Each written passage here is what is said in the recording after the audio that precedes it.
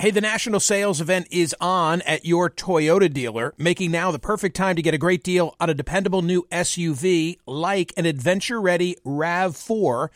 Available with all-wheel drive, your new RAV4 is built for performance on any terrain, from the road to the trails, and with plenty of passenger and cargo space, plus available tech like wireless charging, you and your entire crew can stay connected. Or check out a stylish and comfortable Highlander with 3 spacious rows of seating for up to 8 passengers and with available features like the panoramic moonroof.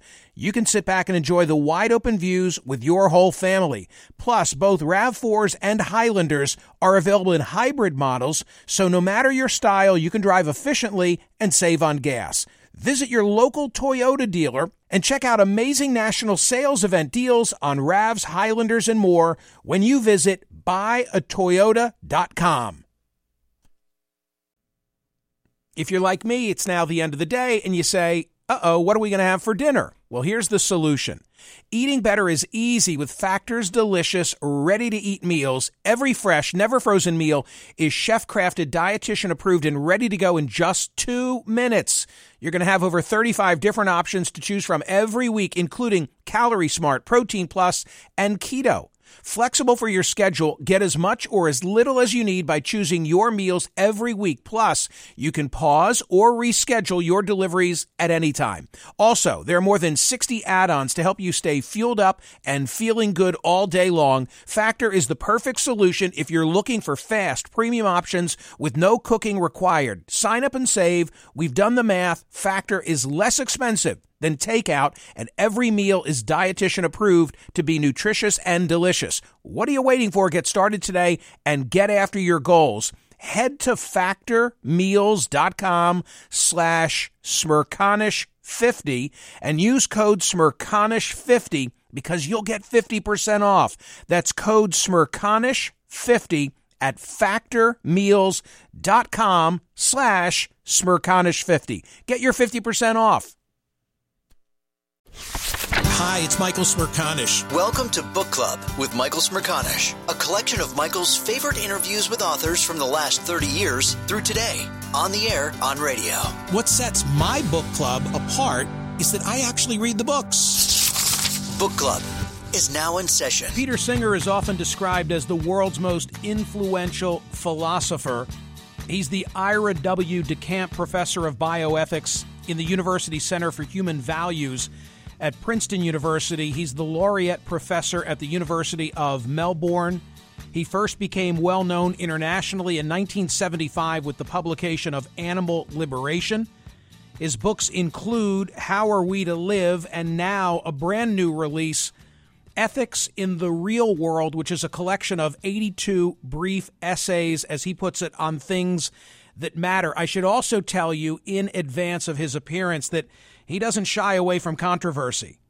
He has tackled subjects that include whether physicians are justified in carrying out euthanasia on severely impaired newborns, whether adult siblings incest should be considered a crime, whether demented, aged adults should be treated with antibiotics, and whether obese individuals should be taxed for giving.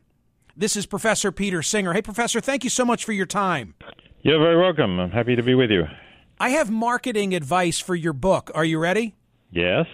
It's perfectly suited for every talk radio host in the country to have on their shelf as what we call an evergreen on those rainy days where you don't have subject matter generated from that day's headlines. You pull out one of Peter Singer's essays, take a selection of any one of the 82, and just pose the question to the audience. What do you think? That sounds great. I really hope it gets used in that way because I do want to stimulate people to think, and doing that through radio hosts is a great way to reach a lot of people. I got as far as essay number 1, and I remembered something that occurred in my life. It's titled The Value of a Pale Blue Dot. And at the end of this discussion, you said, this brings us back to Kant's other object of reverence and awe, the moral law within. What would beings with a completely different evolutionary origin from us, perhaps not even carbon-based life forms, think of our moral law? Professor, there was a day when I was doing morning drive, and I was listening to a BBC broadcast on the way into the studio at 3 o'clock in the morning, And the essence of the report was that a new telescope had been developed that would allow us to see life on far distant planets if it existed. And as I listened to the report, I wondered if, in fact, there were life on that planet, would we want it to be of a religious nature? I came on the air that day, opened the microphone, posed that question, and I couldn't stop the calls from coming in. I know your answer to the question. How would you approach that issue? If there's life on another planet, would we want them to be people based on faith? No, I believe we would not. I think we want people to be capable of looking at evidence and reasoning clearly about it. When people have beliefs based on faith, it's too unpredictable what they will believe. I mean, they may be wonderful people who may think that faith leads them to do good to others, but we've seen only too tragically, in fact, it was just 15 years ago this weekend, what faith can lead people to do. And it's quite possible that if there are people on other planets based on faith with perhaps technology superior to ours, they may think that it's their duty to destroy us because we have different faiths or don't share their faith. You've debated the subject of the existence of God on a number of bases, including, and you relate this in one of your essays, with Dinesh D'Souza. Yes, that's right. He actually challenged me to have a debate, and I was happy to take that on. And we had an interesting discussion. But, you know, for me, the insuperable obstacle, at least to the traditional Judeo-Christian God, that is a God who's all-knowing, all-powerful, and still all good, the insuperable objection is just that this world is not the world that a kind of being of that sort would create and would maintain. There's too much unnecessary suffering going on, pointless suffering, undeserved suffering, even, for example, the suffering of non-human animals. If people say, well, it's all because of original sin and Adam, that doesn't explain why non-human animals should suffer, perhaps just through dying of thirst in a drought. So I just don't see how you can reconcile the world we have in front of us with the idea that there is such a God.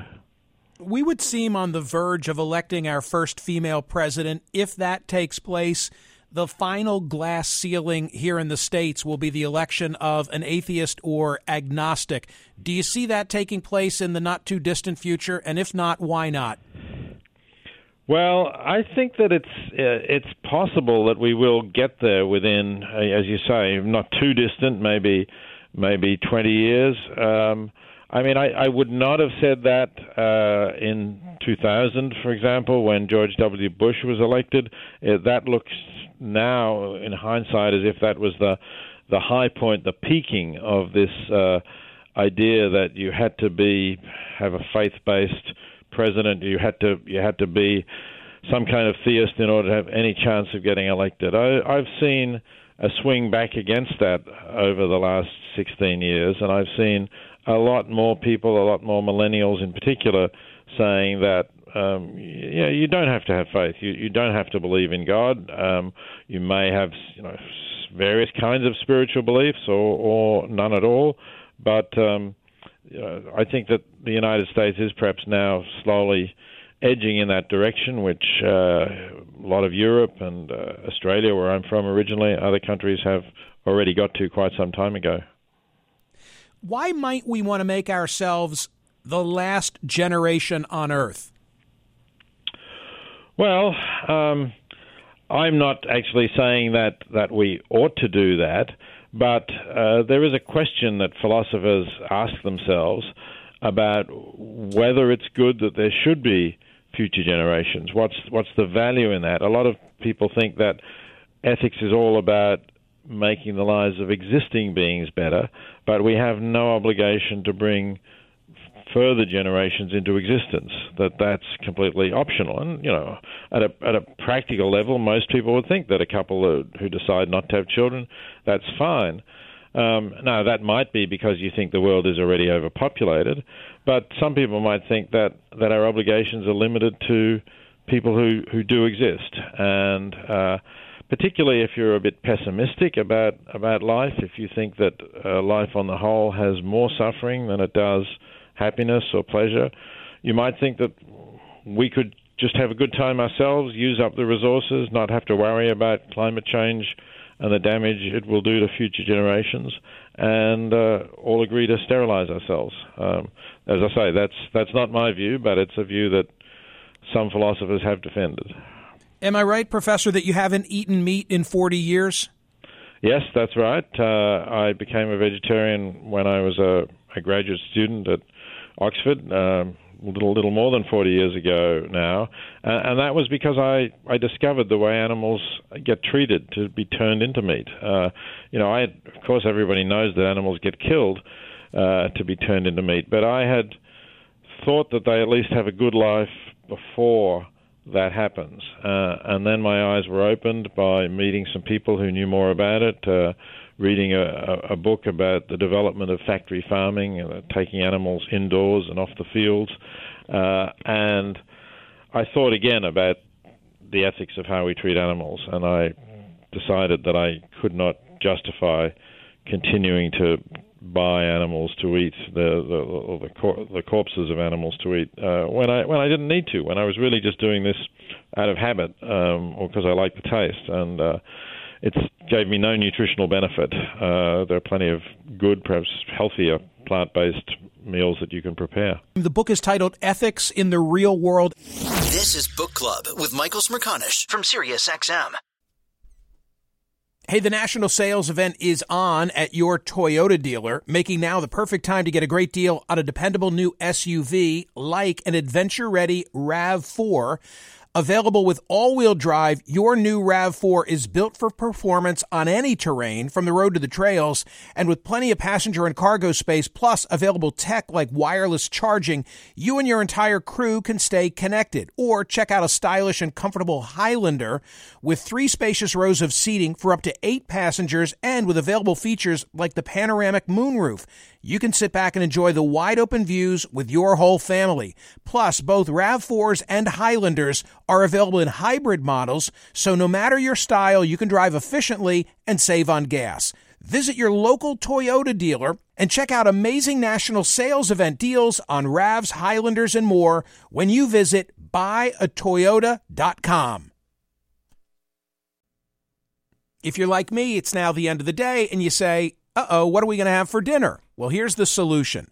Eating better is easy with Factor's delicious, ready-to-eat meals. Every fresh, never-frozen meal is chef-crafted, dietitian-approved, and ready to go in just 2 minutes. You're going to have over 35 different options to choose from every week, including Calorie Smart, Protein Plus, and Keto. Flexible for your schedule, get as much or as little as you need by choosing your meals every week. Plus, you can pause or reschedule your deliveries at any time. Also, there are more than 60 add-ons to help you stay fueled up and feeling good all day long. Factor is the perfect solution if you're looking for fast, premium options with no cooking required. Sign up and save. We've done the math. Factor is less expensive than takeout, and every meal is dietitian approved to be nutritious and delicious. What are you waiting for? Get started today and get after your goals. Head to factormeals.com/Smerconish50 and use code Smerconish50 because you'll get 50% off. That's code Smerconish50 at factormeals.com/Smerconish50. Get your 50% off. Professional welder Shayna Ford used VR training developed by ForgeFX to hone her skills as a welder. The more time that you spend practicing it, that's what separates a good welder from a great welder. VR training can help students like Shayna repeatedly practice specific skills. Virtual reality definitely helps because the more muscle memory that you have, the smoother your weld is. Explore more stories like Shayna's at meta.com/metaverseimpact. Is America's primary system working? Is the Electoral College still the best process for electing a president? Could a third-party candidate ever be successful? In a new season of You Might Be Right, former Tennessee governors Bill Haslam and Phil Bredesen gather the country's top experts to explore these issues and more as we approach the 2024 presidential election. Listen to You Might Be Right, a new podcast from the Baker School at the University of Tennessee, available now wherever you get your podcasts. The Michael Smerconish Program. Listen weekdays at 9 a.m. East on POTUS, SiriusXM, Channel 124, and anytime on the SiriusXM app. I've taken to fly fishing in the last couple of years, mostly catch and release. That doesn't meet your moral code either, I imagine. Well, I imagine that it's pretty stressful for the fish that you are catching and releasing. That having a hook through your mouth and being hauled up on that. That's going to be a very stressful experience. Having the hook through the lip for one thing is enough, but also the fear of being pulled in. So, no, I would not favor that as an afternoon's recreation. I'm sorry to tell you that. By the way, I'm obviously giving the audience a little sprinkling of what they get in Ethics in the Real World, 82 brief essays on things that matter by Peter Singer. Another of your essays deals with the subject that'll be here in a couple of months' time, Thanksgiving. You, as you report in this essay, you arrange the topics in your course so that issues about food and ethics arise just before Thanksgiving. I don't know how many go on to eat turkey after they hear what you have to say. Well, I guess some of them may because they're going home with their families, and their families are probably preparing the turkey already by that time.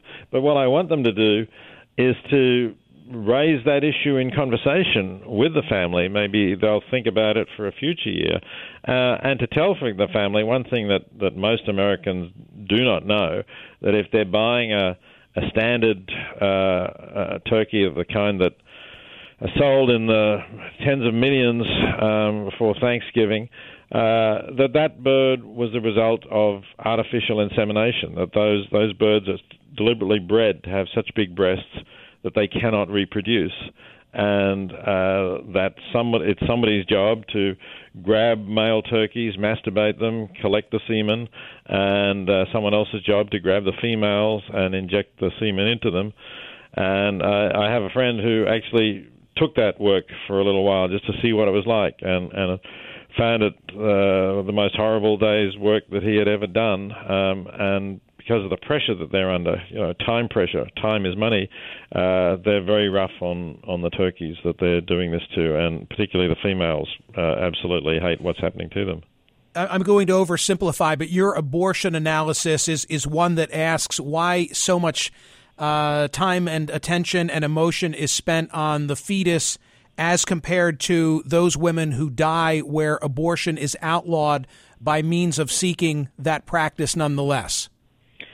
Yes, that's certainly one of the aspects of the question that I think everybody needs to think about, that it's clear that where abortion is prohibited, there are women who are pregnant and desperate not to be pregnant, and they resort to all sorts of illegal backyard methods in order to end their pregnancy. And that does produce fatalities, and we still see this, for example, in some parts of South America where there are strict laws against abortion. So the point being, if life is the overarching concern, then it would change one's position, perhaps, as to whether abortion should be banned. Yes, I mean, I suppose, we have to look at the nature of the life as well, I think. You're not just counting lives, because one might argue, well, you'll prevent more abortions than women will die through going to backyard abortionists. But I do argue also that there is a huge difference between the life of a woman who is part of a web of relationships and has her plans and hopes for the future, and the tragedy that occurs when she dies prematurely, rather than a being who is not conscious at all, has no feelings, doesn't feel pain or suffer. And for the overwhelming majority of abortions, that's the case. There are a few performed very late in the pregnancy where it's possible that the fetus does suffer, and I think that is then a much more serious issue. But overwhelmingly, abortions are performed at a stage when the fetus does not have the developed brain to be capable of suffering. Has there ever been a subject that Peter Singer has found just too controversial to weigh in on? Well, I think there are some subjects that are very difficult and I tend not to write about very much. I think I don't write very much, you might have noticed, about, for example, racial issues in the United States. That's partly, I think, because coming as I do from Australia, I only came to the United States in my 50s. I feel something of an outsider still with that. I haven't grown up with it. I don't feel that I have the depth of experience that would be necessary to write properly about that question. So, yeah, there are a few that I would reject because they're too controversial, but I do think that I'm not an expert on everything, and I need to recognize that. As I was reading the book, and thank you for indulging me with your time, I have just one more essay that I want to get into, but as I was reading the essays, I was saying to myself, this guy is fearless. You might agree, you might disagree, but his willingness to say things and to go in subject areas that many of which I'd never explored before intellectually, I have to say is unique and refreshing. Well, thank you. I do take that as a compliment because I think that that's the role of philosophy. It is to ask awkward questions. Ever since Socrates walked around Athens doing that, it's to get people to think about things that they may often take for granted. If we haven't offended anyone in the audience who's remaining, meaning unoffended, let's do so now with Make a Wish, okay? Give me your analysis of the Bat Kid. Yes, okay. So for those who don't know, the Make-A-Wish Foundation raises money to give sick kids, often kids with cancer who are dying, to make their wish come true, typically, say, for one day. So the example I chose was a very ill kid who wanted to be Bat Kid for a day, and Make-A-Wish made that wish come true by getting a car rigged out as the Batmobile, having him ride around with somebody dressed up as Batman and go and capture the Riddler, the bad guy. And actually, he was handed the keys of the city by the mayor of San Francisco for doing this. So it was a big thing, and I'm sure it was a wonderful day for the kid. But how much did that cost, and what else could have been done with that money? Make-A-Wish Foundation doesn't tell you exactly, but it says the average amount is $7,500. Well, if you go to GiveWell.org, which assesses charities, it will tell you that for around $3,000, you can save the life of a child by donating to an organization called the Against Malaria Foundation, which distributes bed nets in areas where children are dying of malaria. So for that amount of money, you could have actually saved two children's lives, not just given one sick child one good day. And obviously, it's much better to save a child's life than it is to give a sick kid one good day without affecting the underlying illness. So I don't think you should give to charities like Make-A-Wish. They tug on the heartstrings. They're emotionally appealing. But I think we should use our head as well, and we should say, is this organization going to do the most good of any organization with the money that I have available to donate to it? In the essay, you shared the result of a study where one group was told food shortages in Malawi are affecting more than 3 million children. A second group was shown a photograph of a 7-year-old African girl, a very particularized story, and the money that was donated overwhelmingly went to the second category and not the first. Exactly, and that's why the Make-A-Wish Foundation works, because it tells you about one particular child, and that has a big emotional appeal to us. And as this research shows, we are more motivated by that emotional appeal than we are by the thought that I could help a lot of people. So that's something that I'm trying to redress a little bit, to shift the balance so that people do stop and think, how can I do the most good? How can I help the largest number of people with whatever resources I've got available to help people? Final question, and thank you again, Professor Peter Singer. Of which of these 82 essays was the most controversial? Which caused the most blowback to you? The most that I get are my views about euthanasia, because I defend not only physician assistance in dying, which I think is becoming a little less controversial now in this country since California as well as Oregon and Washington and Vermont have legalized it, but I also defend the right of parents to make the same decision for a very severely disabled infant. And that oughtn't to be so controversial because doctors do withdraw treatment from very severely disabled infants, knowing that without life support they are going to die, and making that decision on the basis of the prognosis of their quality of life. But when you suggest that the decision shouldn't depend on whether the child needs life support to survive, but on the judgment of whether the life is worth living, and that parents should be able to make that choice, then I find I do get a lot of abuse. That's what brings the abusive emails and voicemails in when I talk about that issue. Tenure was created with someone like you in mind, right? Well, I do think that it's important, yes, because obviously there can be pressure on universities' administrations to get rid of people who are saying things that are unpopular. And I think it's really important that universities protect those people, give them the security of saying, look, you're going to be judged on the quality of your work by other experts in your field. You're not going to be judged by, for example, our alumni saying, I'm not going to donate to you as long as Peter Singer is employed at your university. I appreciate your time. The book is titled Ethics in the Real World, 82 Brief Essays on Things That Matter. The author is Peter Singer. Thank you, Professor. Thank you, Michael. Great talking to you. Appreciate your time. Hear more of Michael Smerconish on SiriusXM's POTUS Channel 124. Live weekdays from 9 a.m. to noon East or anytime on the SiriusXM app. Connect with Michael on Facebook, Twitter, YouTube, and at Smerconish.com. Book Club with Michael Smerconish. New episodes drop Mondays, Wednesdays, and Fridays. Across America, BP supports more than 275,000 jobs to keep energy flowing. Jobs like building grid-scale solar energy in Ohio and producing gas with fewer operational emissions in Texas. It's and, not or. See what doing both means for energy nationwide at bp.com/investing in America. You might be right. It's simple, but something you almost never hear in politics today, with each side more concerned about scoring political points than solving problems. I'm Bill Haslam, a Republican. And I'm Phil Bredesen, a Democrat. We're former Tennessee governors, and we invite you to listen to our podcast, You Might Be Right. Join us and guests like Al Gore, Paul Ryan, Judy Woodruff, as we take on important issues facing our country. Listen and subscribe to You Might Be Right, a new podcast from the Baker School at the University of Tennessee.